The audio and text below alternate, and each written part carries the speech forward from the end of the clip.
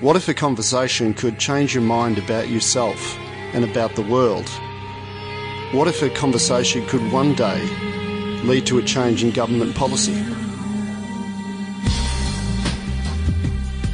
I'm Dr. Mark Halloran, and you're listening to Deep Trouble.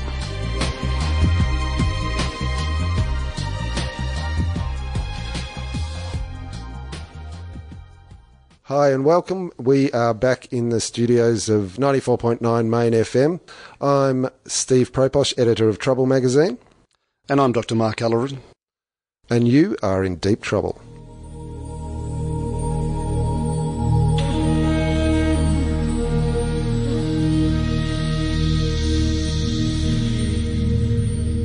And who have we got this week, Mark? We have Professor Jennifer Byrne, who has spent her scientific career analysing childhood and adult cancers at a molecular level. She was recently recognised as one of nature's 10 people who mattered in 2017 due to her exposing a series of scientific frauds perpetrated by labs in China. Sounds brilliant. Let's get into it. I suppose we could start off talking about your career and why you decided to pursue science and in particular cancer biology specifically. Yeah, I guess I've always been a pretty curious person.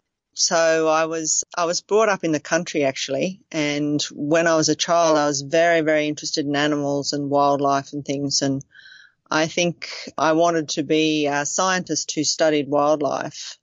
But then, like a lot of kids, I think I hit my teens and realised that people were actually quite interesting as well as animals. And in particular, I met a family whose son had haemophilia, and I remember being quite affected by the difficulties that family faced. And around that time, I guess I switched my focus and decided to become a medical researcher. I guess I went into cancer a little bit by accident. I did my honours degree in neuroscience, and I felt that I wanted to sort of change technologies, and so I got a job actually in a cancer research lab. A departure from the employment history of your family? Oh, very much so. So my father was a farmer, I guess. My mother was a pharmacist in the days when that was through an apprenticeship. So, you know, neither of my parents went to uni, and certainly my grandparents probably, you know, might have finished primary school, if that. So, yeah, it was certainly an unusual choice, and I think my family were quite worried about whether or not I would get a job, I guess. So they actually weren't too thrilled about me wanting to be a scientist. So it was only really when I got my PhD that I think they thought, oh, you know, yeah, maybe there's something in this. They were able to relax a little bit. Yeah, a little bit. And so you decided to transfer over to cancer research, and it sounds like you started off working as a research officer. Yeah, I started working as a research assistant, and then fairly quickly I decided to do my PhD. So I was actually working in a lab, a childhood cancer lab. And I think, you know, when I started working there, I didn't even realise that children got cancer. And when I realised that, you know, children got cancer, I thought, God, that just seems completely unfair to me that, you know, this disease that you sort of equate with aging actually happens to really, really young people. And so I did my PhD in childhood cancer, and then I kind of switched when I went overseas and studied adult cancer. So I've done a bit of both. It sounds like there was sort of like, I mean, there was the initial interest in the science, but then there was an emotional reason for continuing on. Yes, to some degree. And my mother actually had cancer when I was fairly young. So I think I knew, I knew something about the impact of cancer on a family. But I would still say that, you know, when I started cancer research, the field was still very open, and it's still true that there's an enormous amount that we don't know. But, you know, when I look back on those days, the human genome hadn't been sequenced. In fact, it was still a long way from being sequenced, and we were really dealing with the genome as a black box. So there was enormous scope for discovery, which I think has always been something that's attracted me to areas of research. Because your PhD topic was on the loss of chromosome 11p15?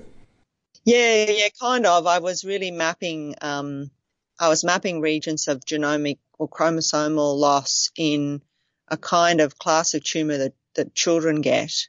And, you know, as I said, we really didn't have much idea what was going on. And so through some fairly simple approaches, I guess what my PhD did was partly show that what we thought was actually a bit more complicated. And I also did some work in terms of cloning DNA sequences and a lot of sequencing of DNA. And then that was something that I continued through my postdoc. So I guess I became quite technically proficient during my PhD, and that was something that I was able to then apply when I was a postdoctoral researcher. It seems as though because of the connection to, having that realisation of what cancer does, that was something that you took into your work in terms of integrity of scientific research. Yeah, I think so.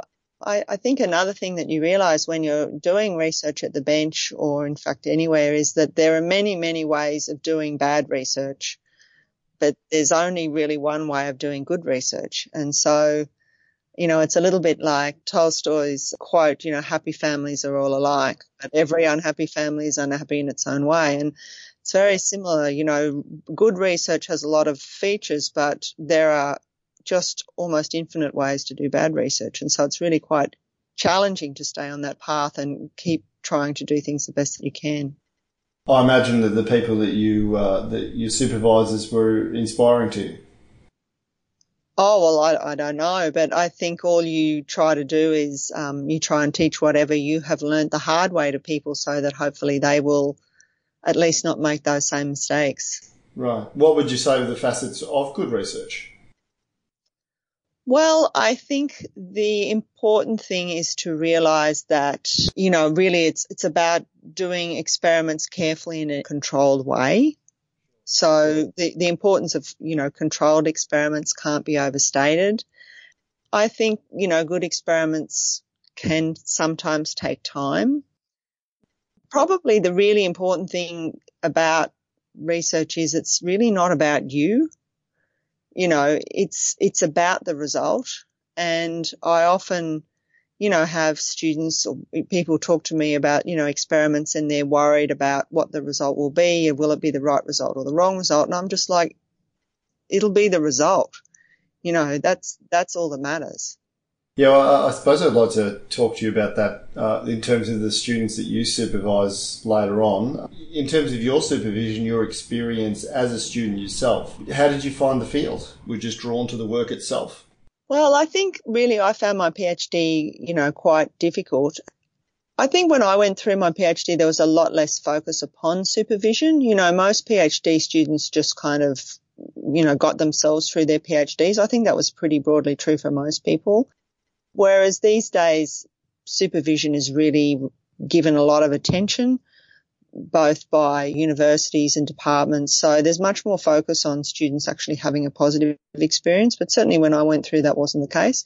I mean, there's always pluses and minuses to that. I think it's certainly you develop a lot of self-reliance and you also, you learn often how to do things from first principles because there isn't really anyone to show you.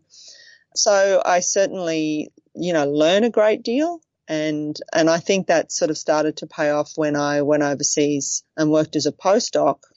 I remember somebody in my lab in France kind of saying, Jenny's experiments seem to work. I thought, well, yeah, they do. That's been a long road to get there. I guess there is only one way of developing self-efficacy, and that's through doing things. Yeah, that's right. You were nominated by Nature as one of the top 10 people who mattered in 2017, which sounds impressive. And that was in relation to your discovery of fraudulent research, which was produced by Chinese researchers in relation to a gene that you've had something to do with TPD52L2. Could you explain a little bit about what's happened there? Yeah, sure. So that particular gene was one gene that I first identified when I was a postdoc in France, actually. And at that stage, it was the third gene in a family that I identified. And I suppose, as a scientist, we probably identify more things than we can follow up. So even though I cloned this gene and reported it, we then didn't really study it in much detail. But I still kind of kept my eye on it from a distance, and I saw that, not many people were really studying this gene. over really 20 years. So it was when all of a sudden there were 5 publications in less than 1 year on this gene that I thought this was a bit unusual. And in particular, the publications were so similar that initially I actually didn't realise that there were 5. I thought there was maybe 2 or 3 because I thought that, they were all the same publication. And then finally when I realised there were 5, I thought, I should really sit down and look at these papers and try and work out what's going on, and things kind of developed from there. So since then, these papers have been retracted? Yes, 4 of the 5 of those papers have been retracted. What was wrong with the papers? Well, kind of various things, but what we noticed was that the papers were very similar to each other in terms of their topics, in terms of the way that the experiments had been described and put together. But in particular, we realised that some of the results were very unlikely or impossible because of clues in the actual DNA sequences that were described in those papers. So I'm someone that's been studying DNA for a long time, and just by eye, I could see that when I looked at some of these sequences and compared them, I could see that the publications were using the same sequences, but they were using some of them really wrongly.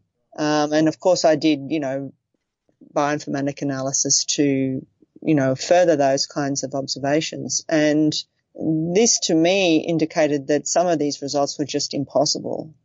So if they were impossible, maybe, I just didn't really understand how to explain that.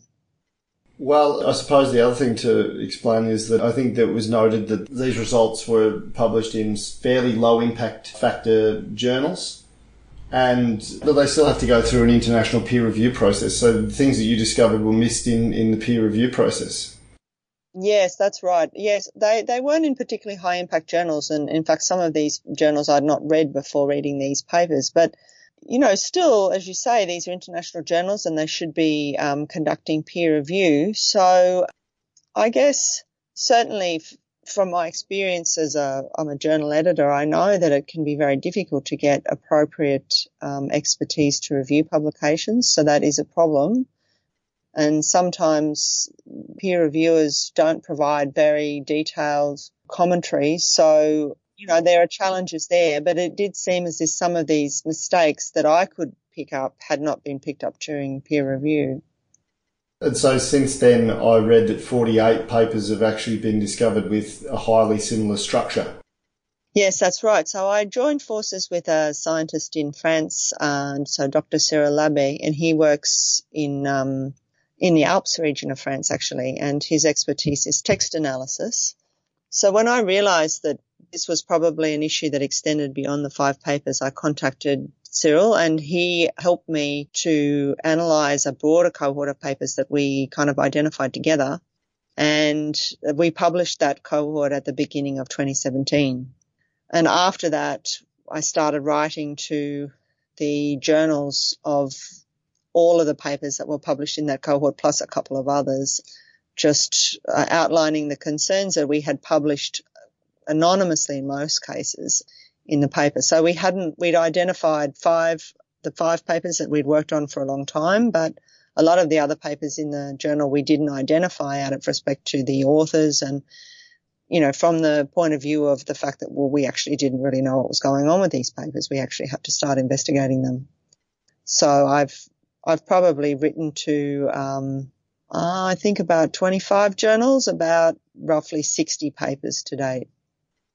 I'm wondering whether this is from Chinese laboratories, whether this is a localised phenomenon which is maybe happening in a particular part of China, or whether this is something that may be occurring more broadly.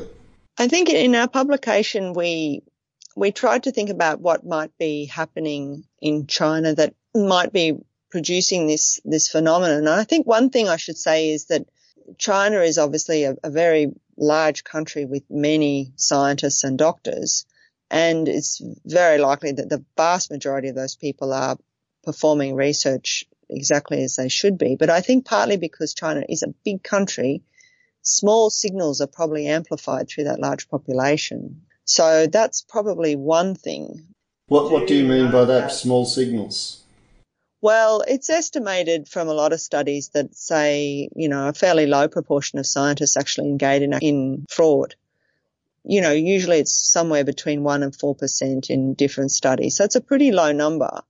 So if you have a small country and you're talking about 1% of scientists in a small country, maybe you're not even really going to see that. But if you're talking about 1% of scientists in the most populous country on earth, that's going to be more easily detected. But in addition, I guess there's some other specific things. In China, there are some researchers are working under what are called publication quotas. So they're expected to produce a certain number of publications every year. Rain, hail or shine, regardless of what happens, you need to produce this number of publications. And I think there's evidence from other countries that publication quotas in particular can sometimes, push researchers to, stray from the path of good practice in order to meet those very heavily enforced requirements. I guess it's understandable in some respects. I mean, there is a general culture of publish or perish as well, though, isn't there? There is. I mean, that's certainly a term that's used very broadly around the world, and I think you'd probably be hard-pressed to find a country where researchers don't know that term and don't feel some degree of pressure to publish. Yes. I mean, these researchers, their excuse was that they engaged biotechnology companies to do the research for them, and so they didn't really even understand the results that they were given. And then other labs sort of plagiarise those results. That's my understanding of it. Yeah, I think we don't really know. We don't know what's going on. One publication was retracted because the authors did indicate that they had received results from a biotechnology company.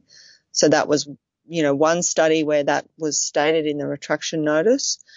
Other people have found that in China and in other countries that there are systems whereby results can be sold and publications can be sold. So you can pay a certain amount of money to have your name added to an existing publication.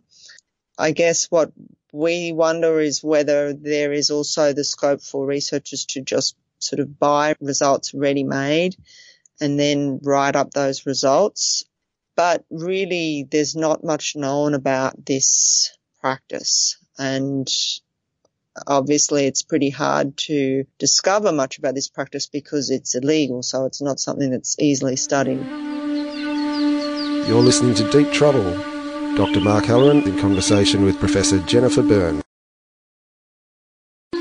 I've also had a conversation with Tim Errington, who's a manager of, I think, meta-analytics at the Centre for Open Science in the US, which are doing reproducibility studies. They started off in psychology and then moved over to cancer biology. And they didn't take the low-impact factor journals. They took the top-tier journals, so Science, Nature and Cell, and found that they could only reproduce 2 out of 5 of the key results from these papers. Is that concerning? Yes and no. I think I'm certainly very familiar with the reproducibility project. I've been following that for some time. And I think certainly by choosing studies in these high impact journals, I think that that's a very appropriate approach because these studies are likely to have a bigger impact in terms of being read by more people, getting more attention. But some of those studies are also going to sort of be at the higher end of a degree of difficulty, if you like. So you can sort of rate scientific experiments a little bit like gymnastics or something like that. There are techniques that are pretty easy that almost anybody can do, but there are techniques that are really, really tricky. And sometimes these high impact publications are published in these very high impact journals because some of the experiments that are described are just really hard to do. And sometimes they're also going to be hard to replicate by somebody else.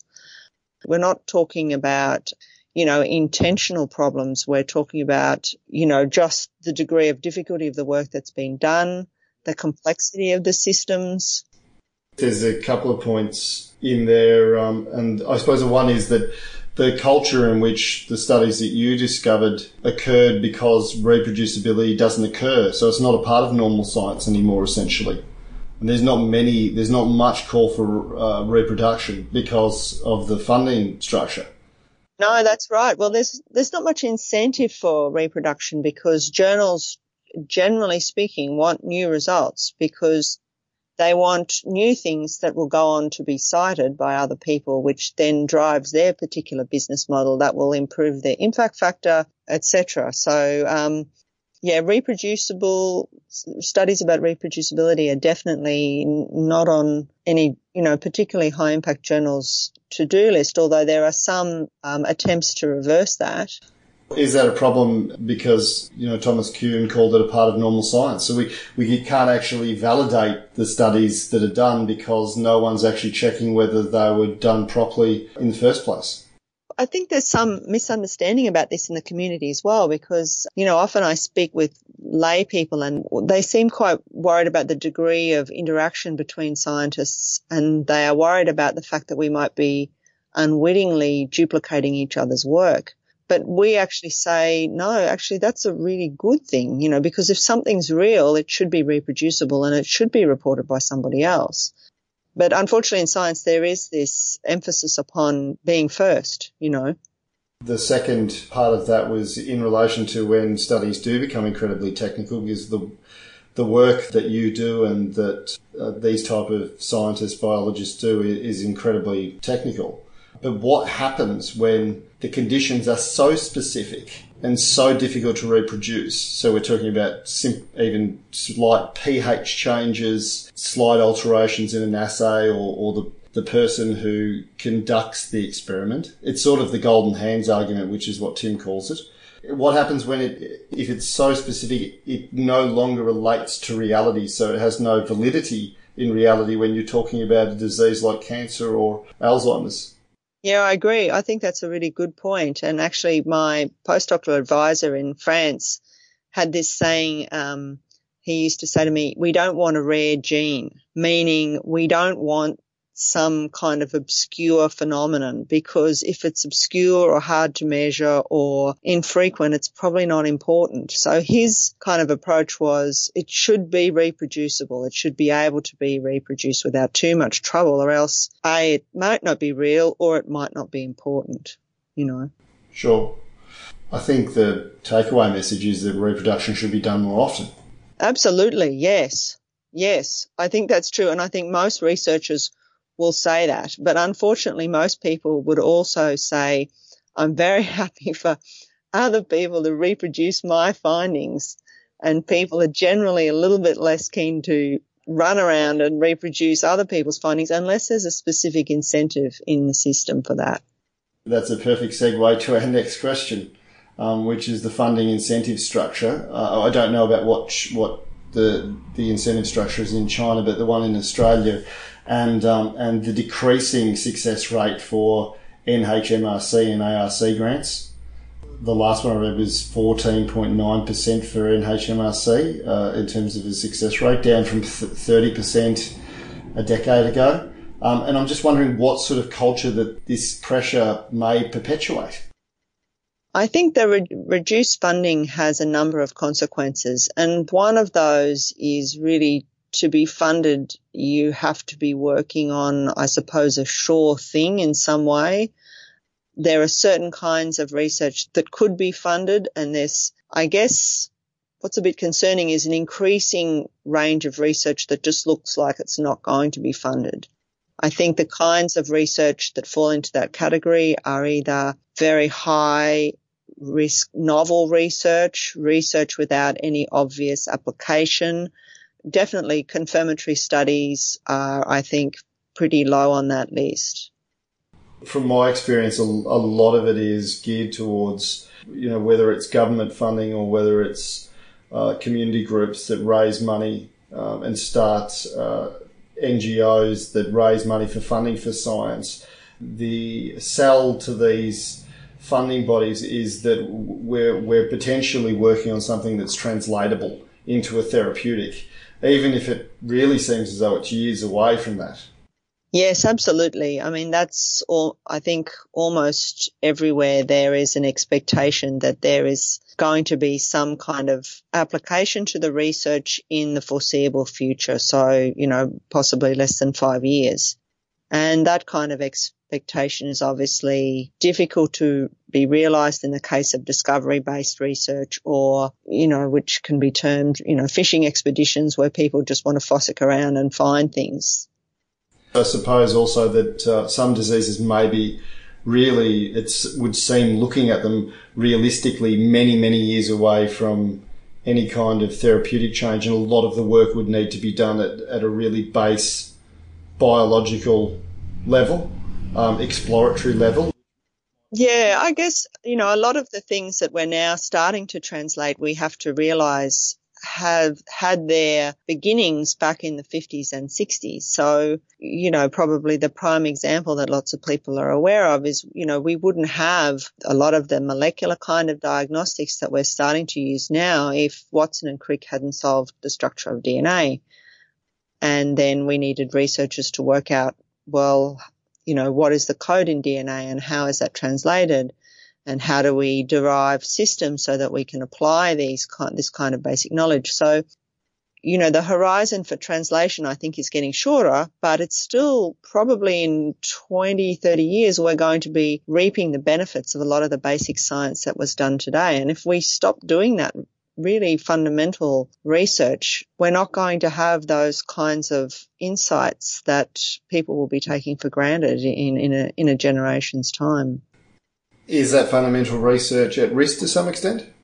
I think it is. It's at risk for a number of reasons. I think another big problem with the funding situation that I see is that a lot of students are just really leaving research very early. They're making that decision to leave research and go somewhere else almost before they've started their career. And they make that decision because they just can't see a future for themselves. And that's quite scary for a lot of us that are training students, to see that almost immediate exit. Like, I'm not going to try this because what's the point?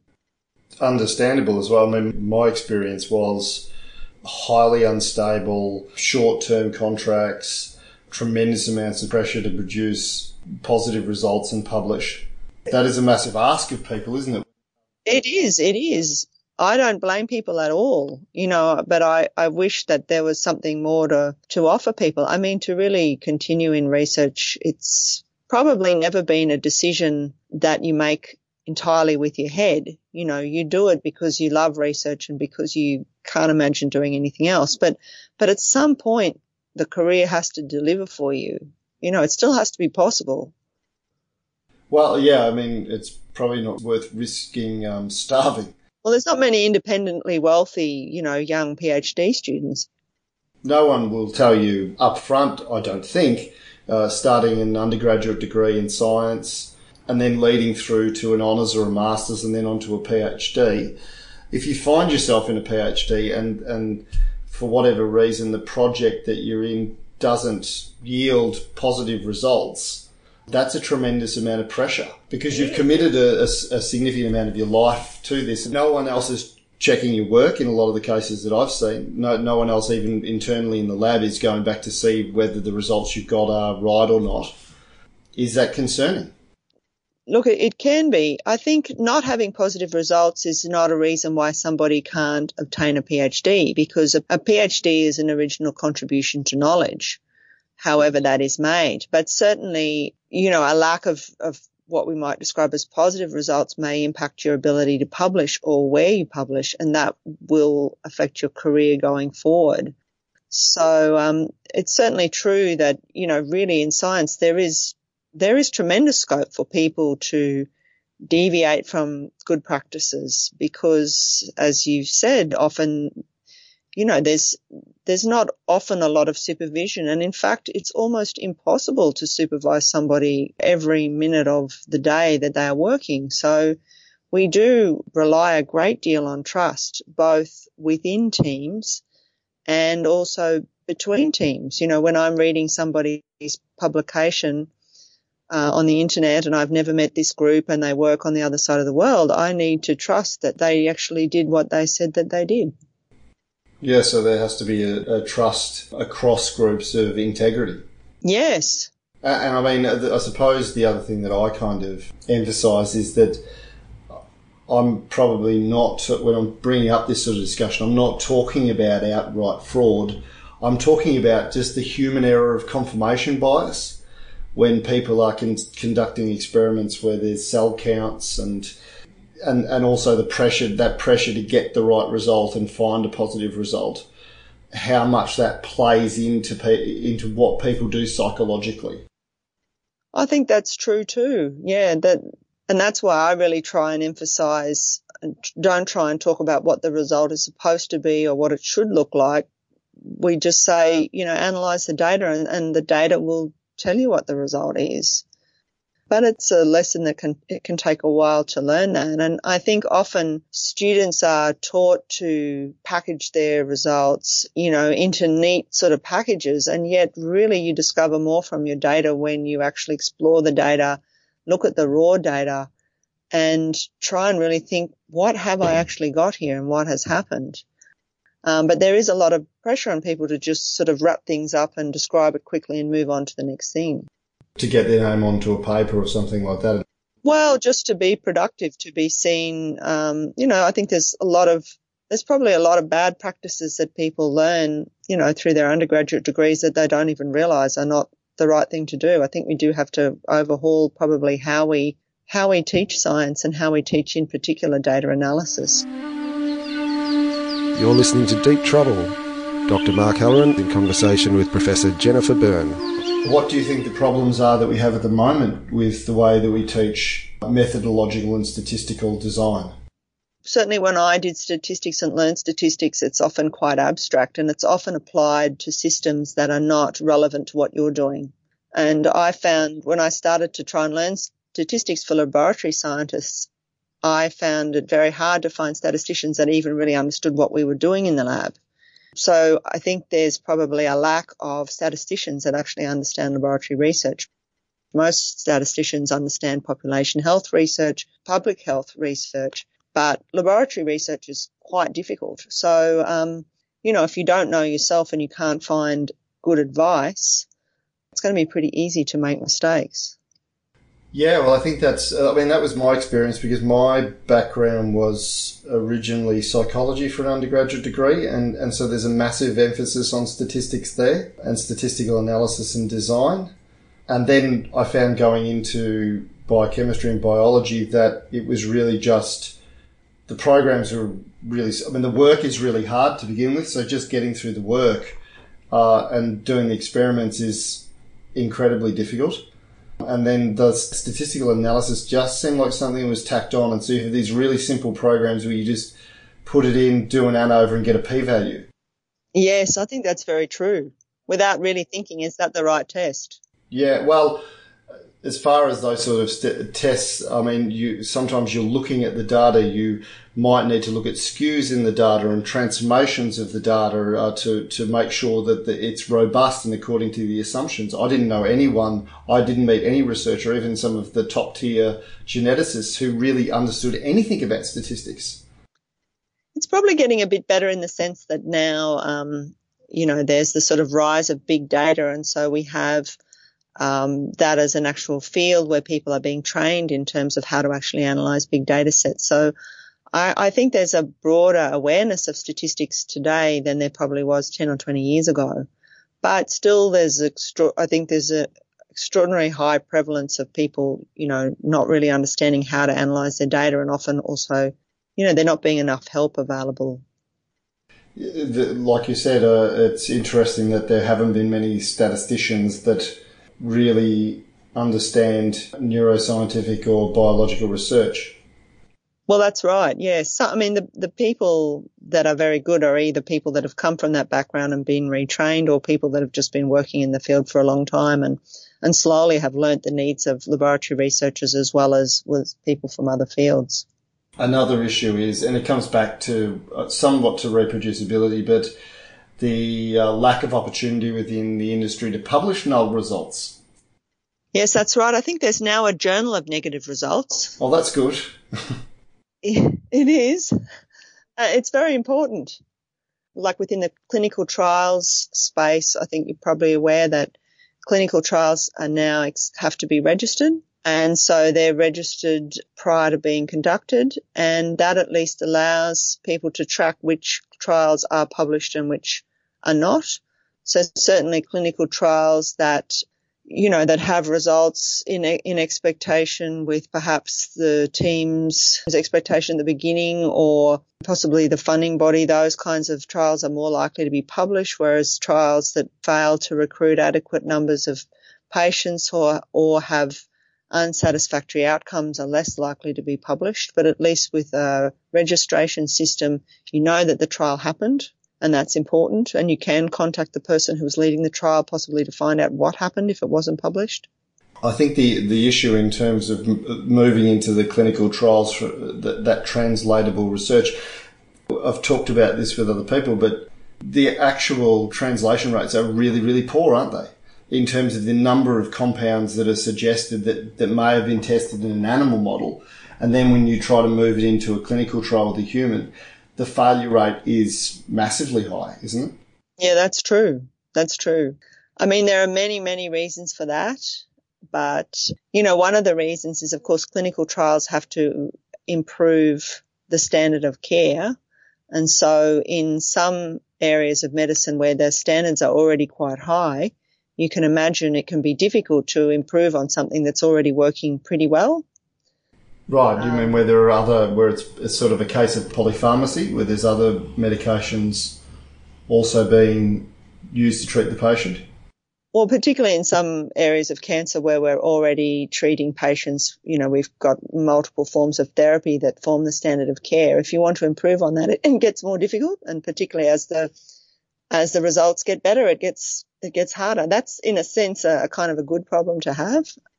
But of course, there's still areas of medicine where outcomes are very poor, and there it's easier in theory to design a trial that might result in improved outcomes, but there can still be barriers to that as well. So, yeah, it's a complicated field.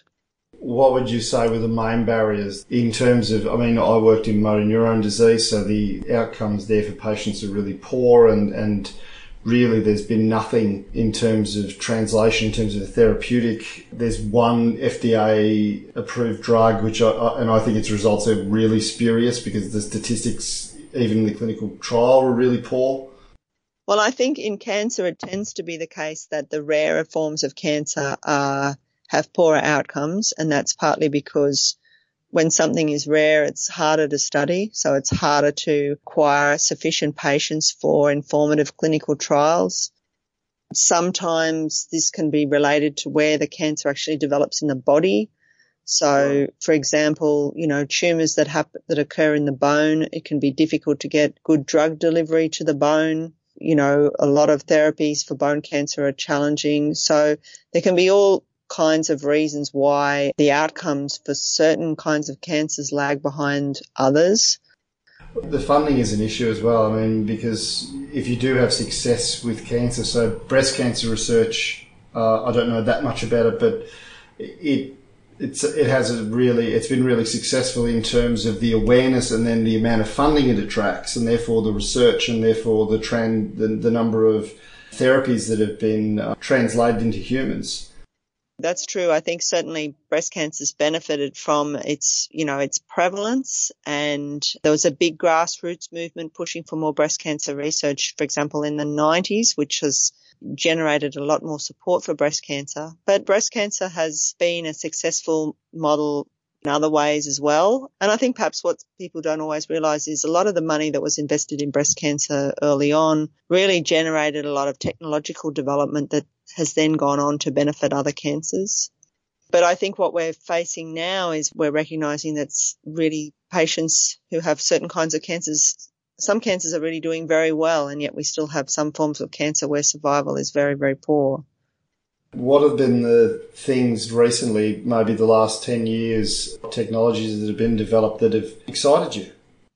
Well, I think that massively parallel sequencing is very exciting. So that is the capacity to sequence DNA really at a large scale, and that's something that we're using in our research to discover causes of cancer predisposition in children. I think that's really been a revolutionary technique. There are some other forms of treatment that I think are going to have a big impact in the future, such as immunotherapy for cancer, cell-based therapies for cancer. Some of these things at the moment are technologically difficult and expensive, but they're having amazing results for particular patients, which is pretty exciting. Because they're having real world results. Yeah, without a doubt, yes. What do you envision will happen to the field in the next 10 years? Yeah, I think it's an excellent question. And I think what's important probably in research is that we have some balance and we recognize that not all advances come through technology. I think we need the kind of high-end science that I suppose I've spent, my career chasing in a sense, but we also need to do the basics better. And I read quite an influential article in Nature, might have been a couple of months ago now, which really talked about the fact that, saving lives in sort of third world and developing countries is not so much about the kinds of science that we're working on now, but just about delivering healthcare effectively to people. So I think we have to really continue to think about problems from a very broad perspective, because it's quite easy to invest in one side of science and forget about the fact that you actually need many aspects of research to really make a difference to humanity. If you could change the system, what would you fund? To be honest, one of the things that really worries me is climate change. I think climate change is going to have tremendous impacts on human health.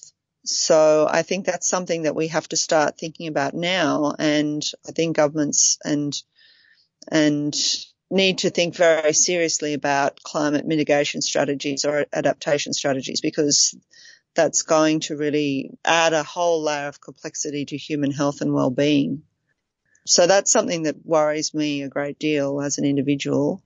And within the field of cancer, I think we have to think as much about prevention as about treatment. A lot of big inroads in disease have been made through preventing disease, and it's probably something that we're not spending enough money on or giving enough attention to. So I think there are many causes of cancer. There are many environmental causes of cancer, but what seems to be the challenge, and this is not just to cancer, but in many fields of human endeavour, is changing behaviour.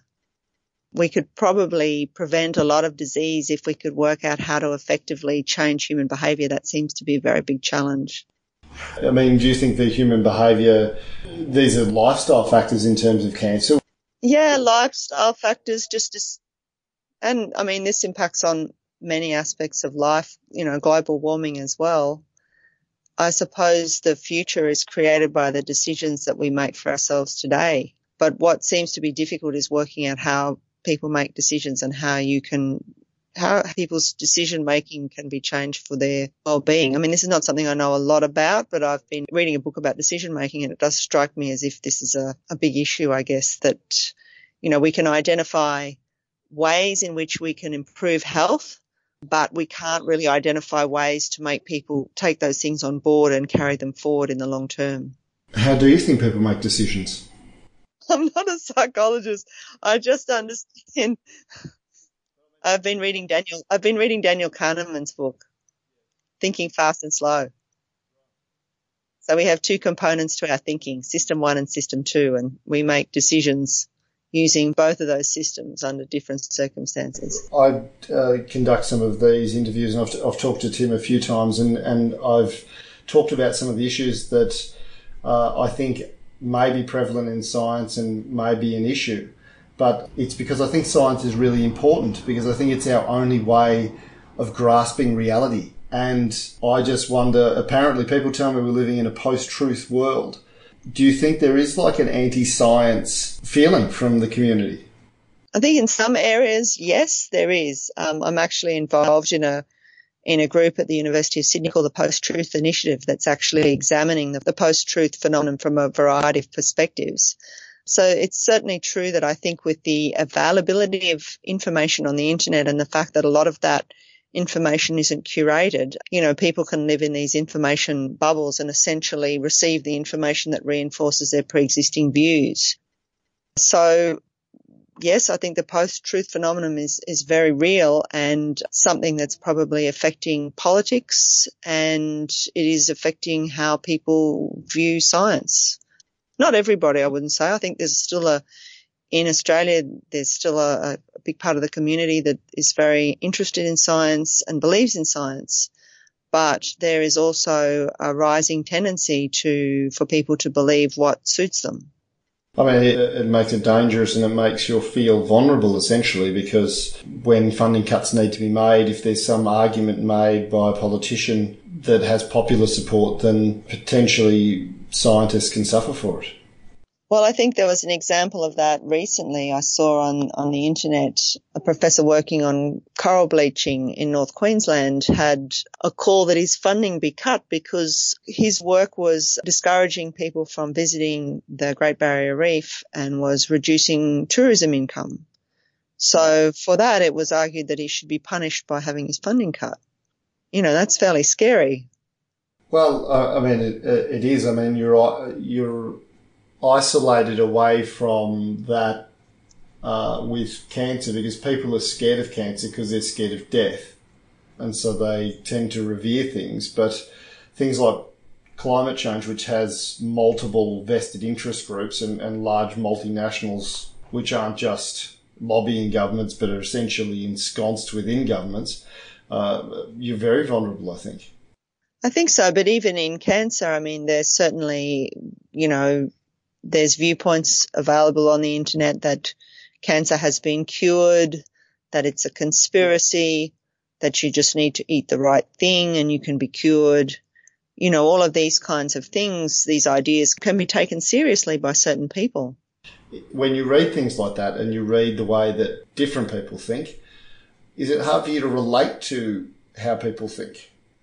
Not really, because I understand that often people are very frightened. So when people are diagnosed of cancer, they're afraid, and they're afraid that the treatment may be worse than the disease. You understand that cancer patients can be in a situation where they're vulnerable to this kind of misinformation. Well, it's quite a sort of a virulent little industry, the industry that preys upon vulnerable people. Yes. Thank you for speaking with me. No problem at all. Thank you very much.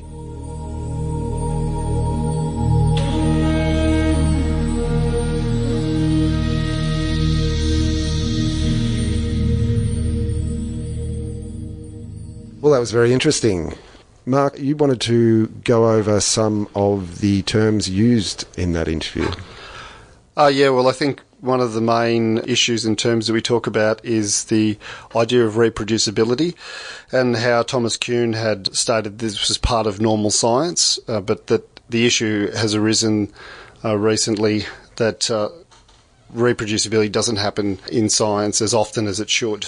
And we do an interview with metadata manager of the Centre for Open Science in the US, Dr. Tim Errington, about this, because their centre is actually dedicated to reproducing science, both psychological studies and biology.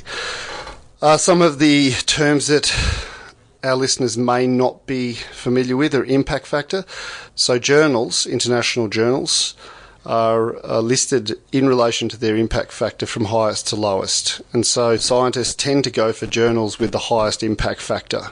So the journals with the highest impact factor are journals like Nature, Science and Cell. This does create issues within science as well in relation to reproducibility because it discourages people from reproducing other people's research because the funding model is focused on people producing novel research, finding new things. Right. Another term is validity. So this is not used in the sense, in a common language sense. Validity in science is, there are all manner of different types of validity criteria and construct and face validity, but validity is around whether the experiment really is a good representation of what occurs in the real world. So sometimes experiments can be so artificial that they bear no relationship to what occurs in the real environment, and therefore, whilst they may be very interesting and very technically sophisticated, they can be essentially useless. Is there not always control subjects for most experiments, though? Well, the idea of having a control is separate to its validity. So if the actual experimental design is too artificial and we find that it doesn't actually relate to, let's say, for instance, it's the development of a therapeutic cancer drug or something like that. If the drug is developed in a system that we find out is too artificial and doesn't relate to what occurs in humans, so the development of the disease in the humans, the model is essentially not useful because it doesn't inform what occurs in real life. Some of the other acronyms that I used, perhaps insensitively and unthinkingly, Not at all, mate. would have been NHMRC, which is the National Health Medical Research Council, Right. And the ARC, which is the Australian Research Council, and these councils provide the majority of government grants to scientific research. Another term that we use in terms of statistical analysis was ANOVA. Now, this is an analysis of variance.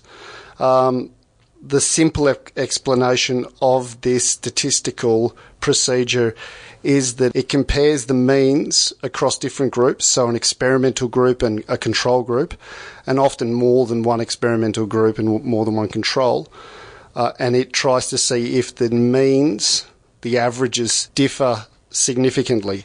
And if the mean differs significantly on the experimental group, then that means that you can reject the null hypothesis, and the null hypothesis is simply that there is no difference between the groups. Right, okay.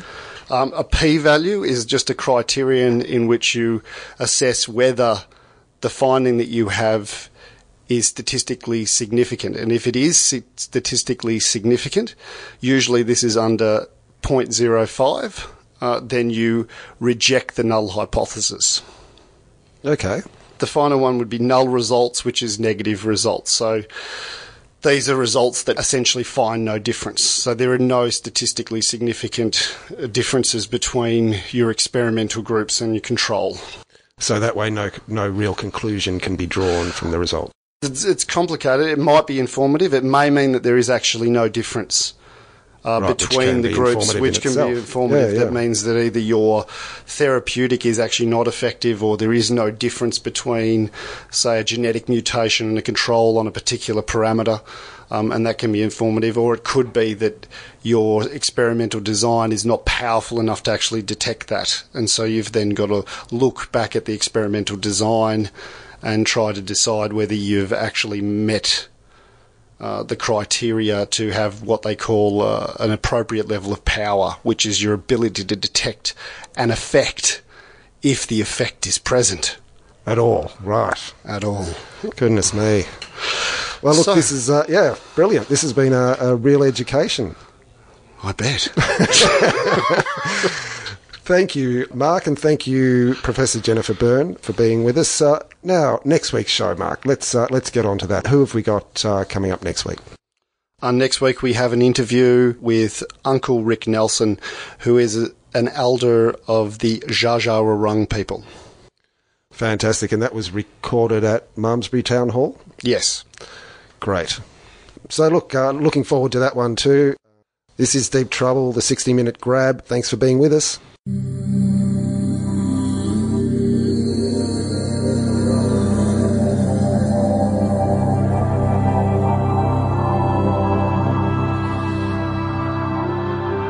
Deep Trouble is produced by Steve Charman in the studios of Main FM, Castlemaine.